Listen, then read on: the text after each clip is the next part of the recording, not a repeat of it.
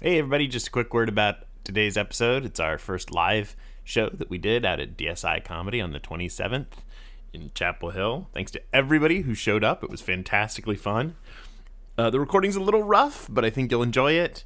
And the movie clips that we play in the context of the show should be pretty self-explanatory. So without further ado, here it is, our live show. Again, thanks to Ashley and Zach and Megan and everybody over at DSI and everybody who came out.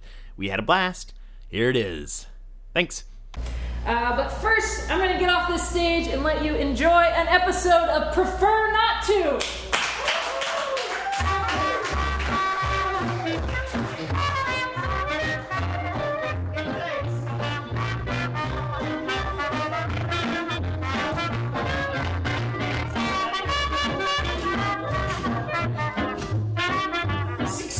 This is exciting. Thanks, guys, for coming out.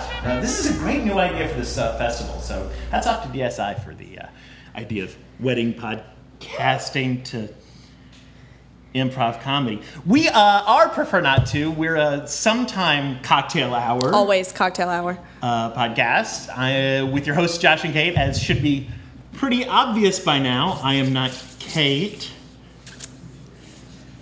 Yeah. What are you doing, Kate? Okay. I'm gonna toss you a ball, okay? Catch the ball! No, you didn't. It's right here. Catch the ball. I don't. Okay, we're doing an exercise where I'm gonna toss you a ball and you show me how you react to it. No, you know, I'm like not. whether it's We're slimy, gonna drink a if it's cocktail, really and heavy. We're gonna talk about some movies. Energy. No. Okay, I think I know what's going on. I think you were under the mistaken impression that we were part of the improv party. Me meow moo meow meow. No. So we're just gonna do like a regular show. This is like all the pieces are kind of falling into place now. That copy of Truth and Comedy that you have on your nightstand. I don't know what you're talking about. All the vocal exercises. Oh. Yeah. Okay, so here's what I'm gonna do. I'm gonna give you. Here's your prompt. Okay. Right? You're a podcast host. Yeah. You host a podcast. But I have robot hands. You have robot hands that are indistinguishable in every possible way from actual human hands. And go. Hey Josh, what's up? Hey, so every episode, Kate and I sample a cocktail that, at least in theory, we haven't had before, and talk a little bit about it, render a verdict on it, talk about the history of it, talk about how it gets made. Then we sort of move on to discussing the various bits of cultural ephemera that have floated through the transom that week, as it were. It's usually movies.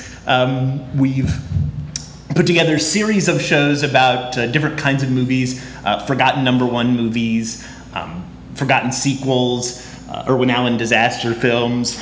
Right now we're doing a series on movies made from television shows.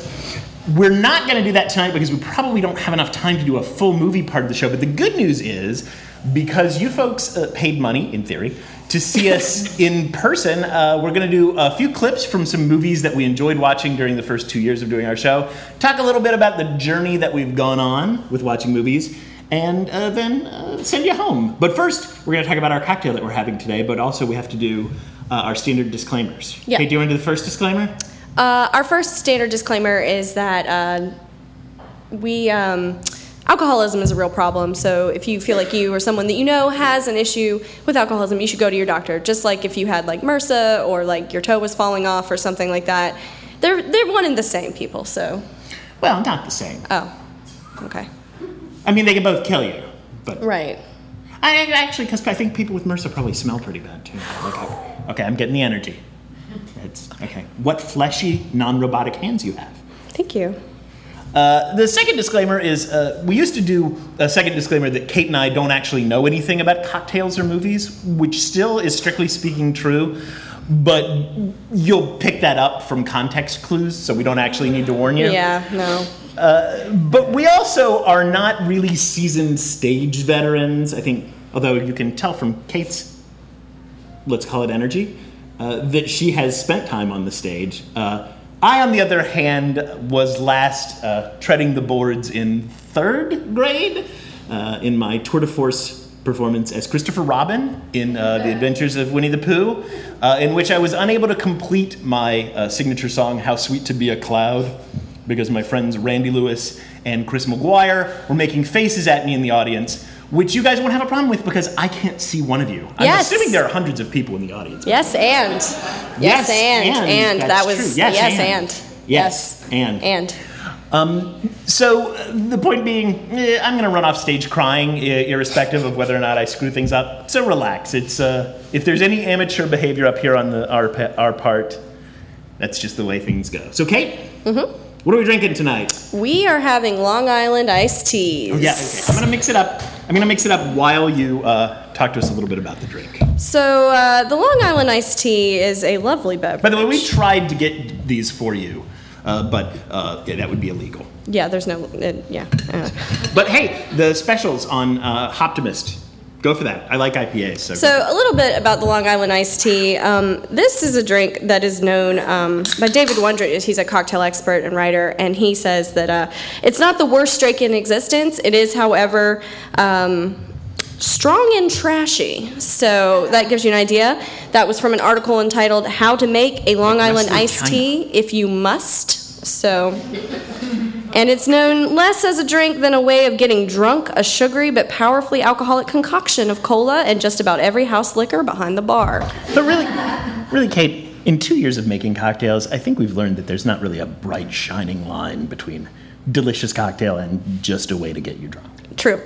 So there's two competing origin stories for this particular cocktail. The one that is probably the most accepted involves a gentleman named Robert Rosebud Butt, a bartender at the Oak Beach Kate, Inn. Whoa, slow down. Yeah. His name is Bob Rosebud Butt. Yep. So in the course of doing your research for this show, Yep. did you Google Rosebud Butt? I did, and it was a mistake. Do not do that. Do not. No. So he was a bartender at the Oak Beach Inn in Long Island, and this was his recipe was allegedly created in 1972 during a cocktail contest in which the only rule was that the drink had to contain triple sec. Wait, That's it. that's like the only rule being the drink must be served in a glass. Yeah. So Because triple sec is not difficult to put into anything. So we've got a picture of the gentleman that we can show you. There he is. That's Mr. Butt. There's old Rosebud Butts. Good old Butt. And it quickly became the signature drink of the OBI, which had 5 other locations on Long Island, like OBI East, OBI South. And then from there, it flew off and changed the world. Yep. Was there an OBI Fire Island? Because with a name like Rosebud Butts, he'd really be missing out. You would hope so. So Mr. Butt's, his cocktail recipe is as follows. And this is straight from the horse's mouth, so to speak. 2 cups of ice cubes, 1 part vodka, 1 part gin, 1 part white rum, 1 part white tequila. He's very strict on the white liquors. Sure. Racist. And as a half part triple sec, half part sour mix, 1 splash of Coke, and lemon wedge for garnish. So we're missing the lemon wedge, but by and large, we're drinking Mr. Butt's recipe today. How is it, Josh? It's unpleasant. It's not. Oh my God. It tastes like a drink that was designed to look like that, like really watery iced tea, which I think we're going to get into as part of We this. are. So the second origin story, as some will tell it, involves a man named Old Man Bishop, who was a businessman in the 1920s on Long Island, which is an island in the Holston River named Kingsport, Tennessee. That's right, Long Island, Tennessee. Yep. He allegedly created the LIT through trial and error. There are a couple of stories about how that might have happened. We don't have a picture of Mr. Bishop, but we can only imagine that he looks something like this. So, because really, with a name like Ransom Bishop, if you don't look like that, you're missing out on life. Yeah. So Mr. Bishop was a bootlegger and apparently passed the recipe down to his son, Ransom Bishop, which is even better. So just to bring everyone up to speed, we're talking about a contest between Rosebud Butts and Ransom Bishop. Yeah. And this is not amateur wrestling. Apparently, it was perfected by his son, and then from there, it kind of again changed the world. The idea being that it was good because it looks like iced tea, so you can hide it from the cops during Prohibition. I don't know if that's true. I mean, I don't. That's one of the stories. That seems somewhat of a dodgy proposition. Yeah. Well, my question is this: during Prohibition. So, what circumstances are there when a police officer can see the beverage that you're drinking, but not smell it or taste it, and will use that as evidence to apprehend you for the consumption of cinnamon? I don't know. I don't think it makes much sense. Like a bunch of people just 15 feet away drinking cocktails all the time. Just a lot of tea, and then they start dancing crazy. Yes. So a recipe for the LIT appears as early as 1961 in a Betty Crocker cookbook, which I love because it's like upside down pineapple cake next to a ham, next to a booze bullet that will get you drunk. It also shows up in the American Home All-Purpose Cookbook by Virginia Habib, which is available on Amazon, and you guys should get it. And to be fair, getting drunk is a purpose. Yeah. Published in 1966, which may have been also part of the origin story for this cocktail, that it was originally created by housewives in the 1950s and 60s who were trying to steal as little bit of liquor from each bottle so their husbands wouldn't notice. Which is also bullshit because, frankly, if that's the case, then every 15-year-old ever has invented the Long Island iced tea. Yeah. So Mr. Ransom Bishop's recipe is a little bit different. It goes like this. It's 2 cups of 1 fresh lemon half, 1 fresh lime half, both squeezed into a pint glass. Half part rum, half part gin, 1 part vodka, 1 part whiskey, half part tequila, and a half part maple syrup. That is an entirely different So beverage. it's an entirely different recipe. So I'm inclined personally to give credence to Mr. Butts, first of all, because it is the more, well, I always do, and it's the more modern recipe. And it's also... what are the kids calling Creedence these days? So out of the two of them, I think probably they're 2 different cocktails, first of all. I think probably, right. I think you're probably right. I think there was this sort of, probably this idea floating in the ether that you could disguise a drink by putting a little bit of brown whatever in it, be it maple syrup or Coca-Cola. Oh, God. Yeah, I've warned you. That's the worst.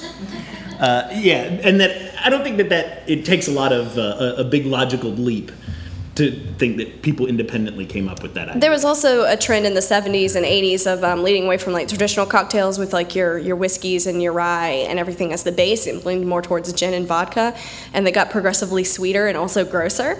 This is where you get your Sex on the Beach, your Harvey Wallbangers, your pina colada craze, your pina coladas, your mudslides, your Mai Tais, like all of that. So the Mai Tais that's early 60s.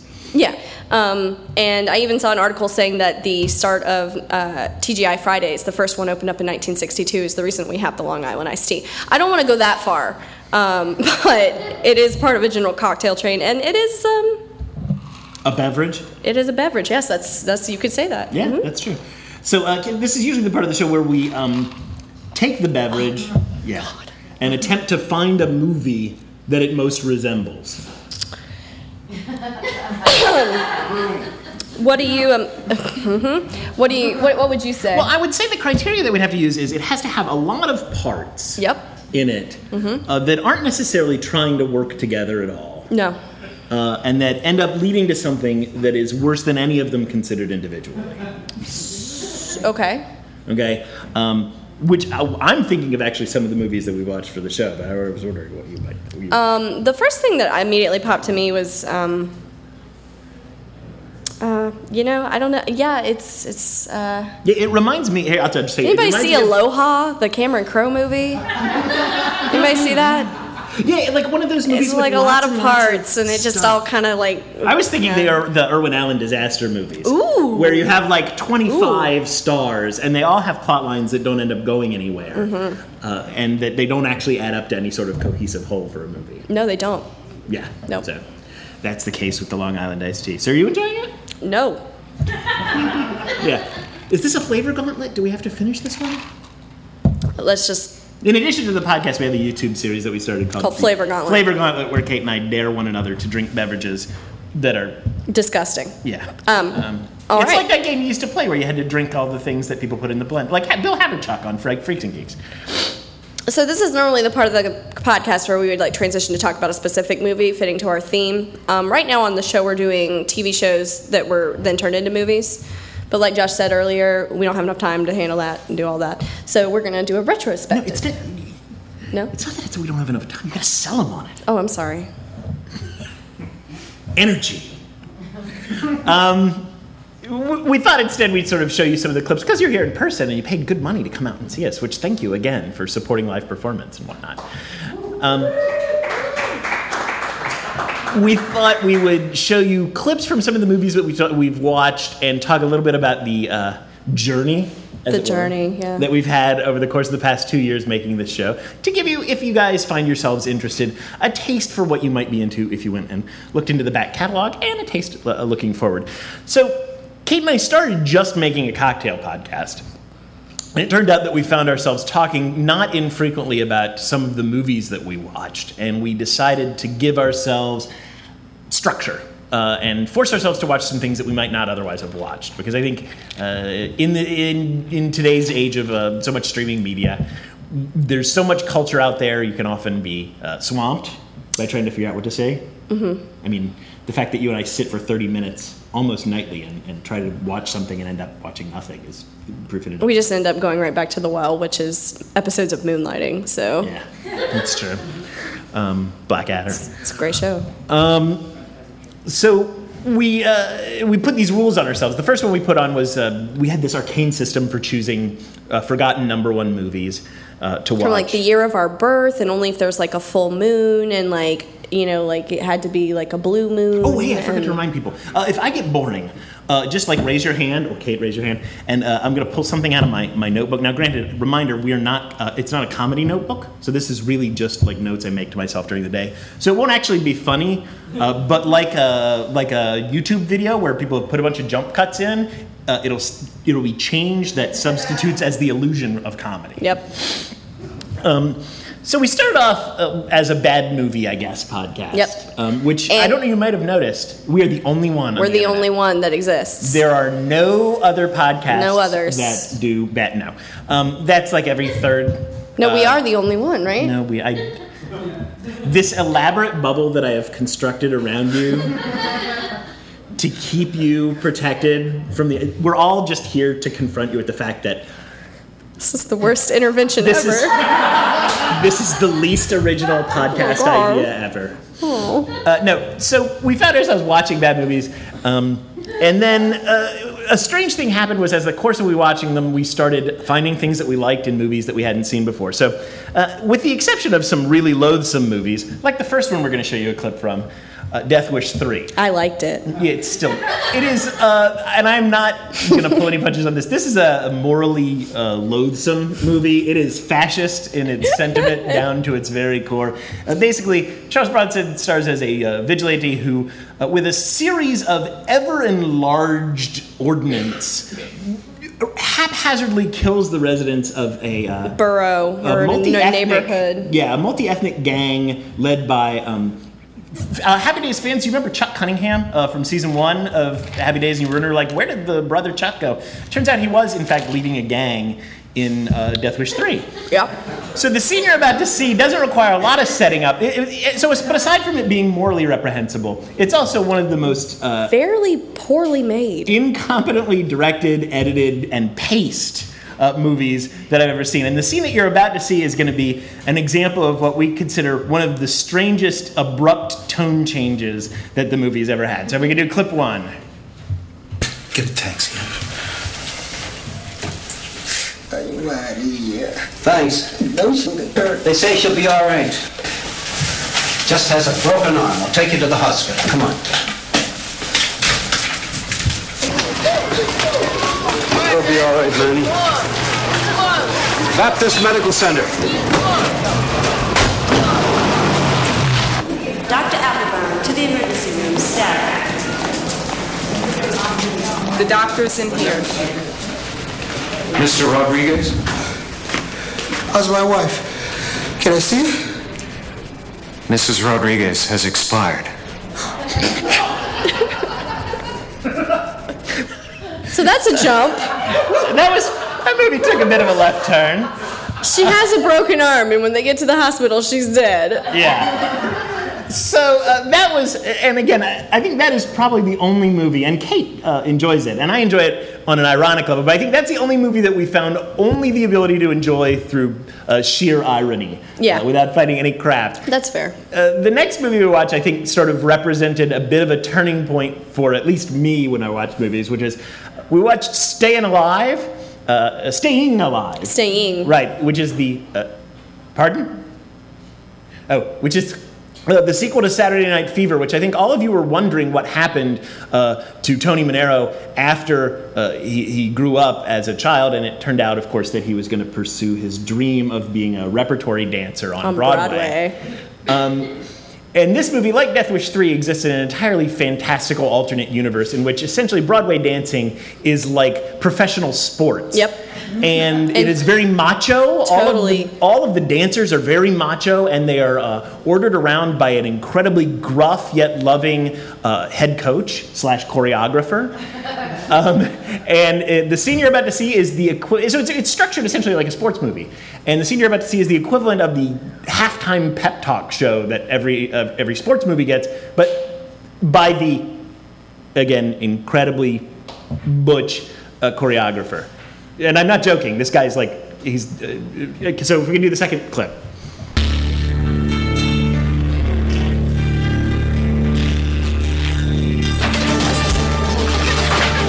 Good luck. Manero, what are you doing out there? What are you talking about? I'm dancing. You're dancing? You call that dancing? That's a personal war you're having. Out there, you two are a pair of dancers. You want to fight, you do it on your own goddamn time. The show is the thing, Manero, not you. The show. You'll remember that. I'll remember that. He's going to remember that.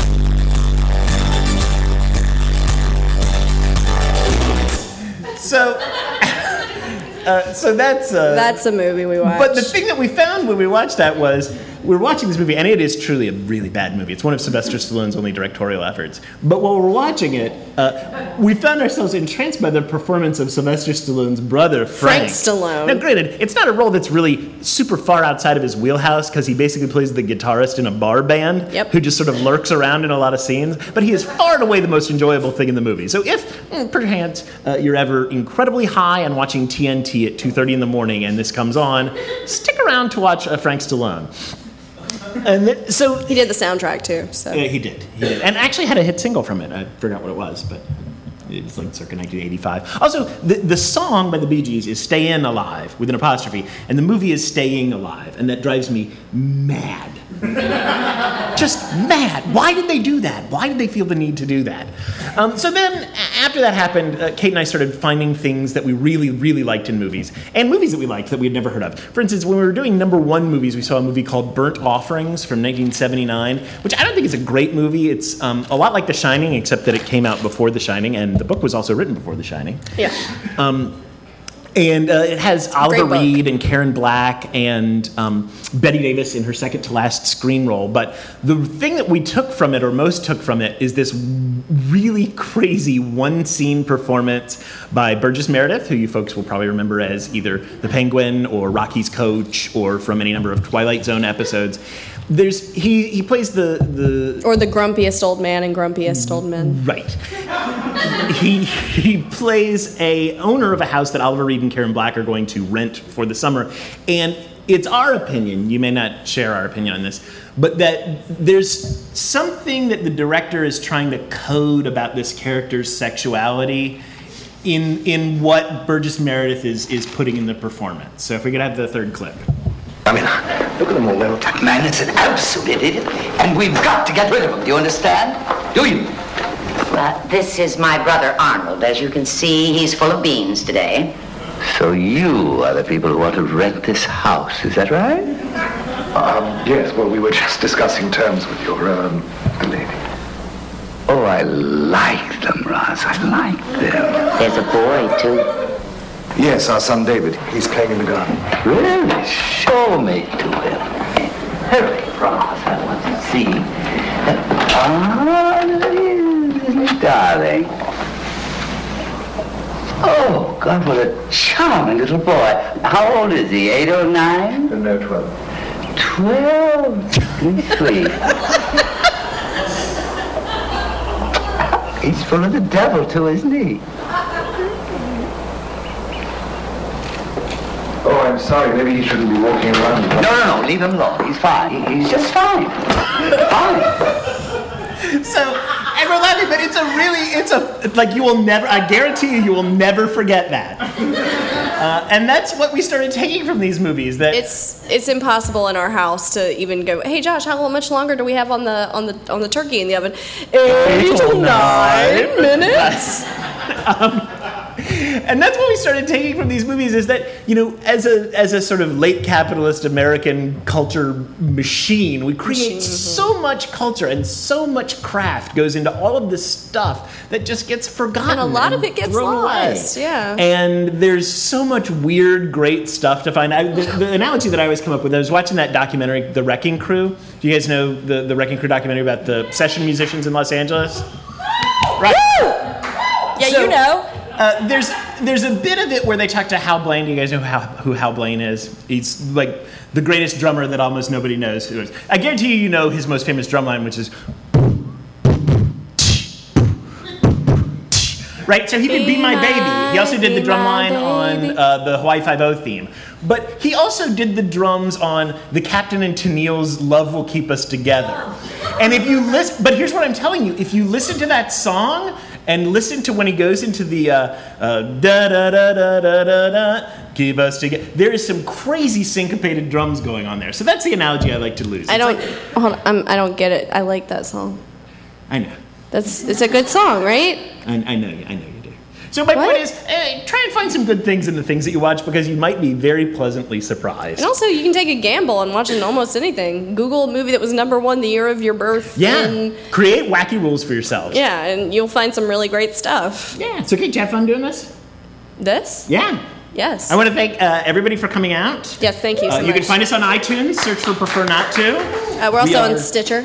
We're on Stitcher also, if that's your power, whatever your aggregator of choice is. We're pntcast@gmail.com. We're on Facebook. Search for Prefer Not To. You'll get to see a lot of pictures of our cats. A lot of cats. Thanks to my family who showed up. Woo! Jeff, Kate's boyfriend, who showed up. And thanks to DSI and Zach for doing this. Thanks to Megan for all the great technical work. You really saved us. Thanks to Ashley for walking us through this. It was really, really helpful. We were incredibly nervous. And really, just thanks for being a great audience. I'm going to send you home with the greatest 30 seconds that we discovered while doing this show. On disaster movies. 30 seconds from a movie called The Swarm, which stars, among other people, Olivia de Havilland. Who you will not see the scene. Olivia de Havilland, Richard Widmark, Slim Pickens, Richard Chamberlain, Mel Ferrer. I mean, lots of people. In that, isn't he? The scene you're going to see is between Henry Fonda, screen legend Henry Fonda, and Michael Caine, discussing the menace that they've found. So, thank you very much. Have a good night and enjoy the best scene we ever found. Well, that's it then. Yep. Looks like your nightmare's finally arrived.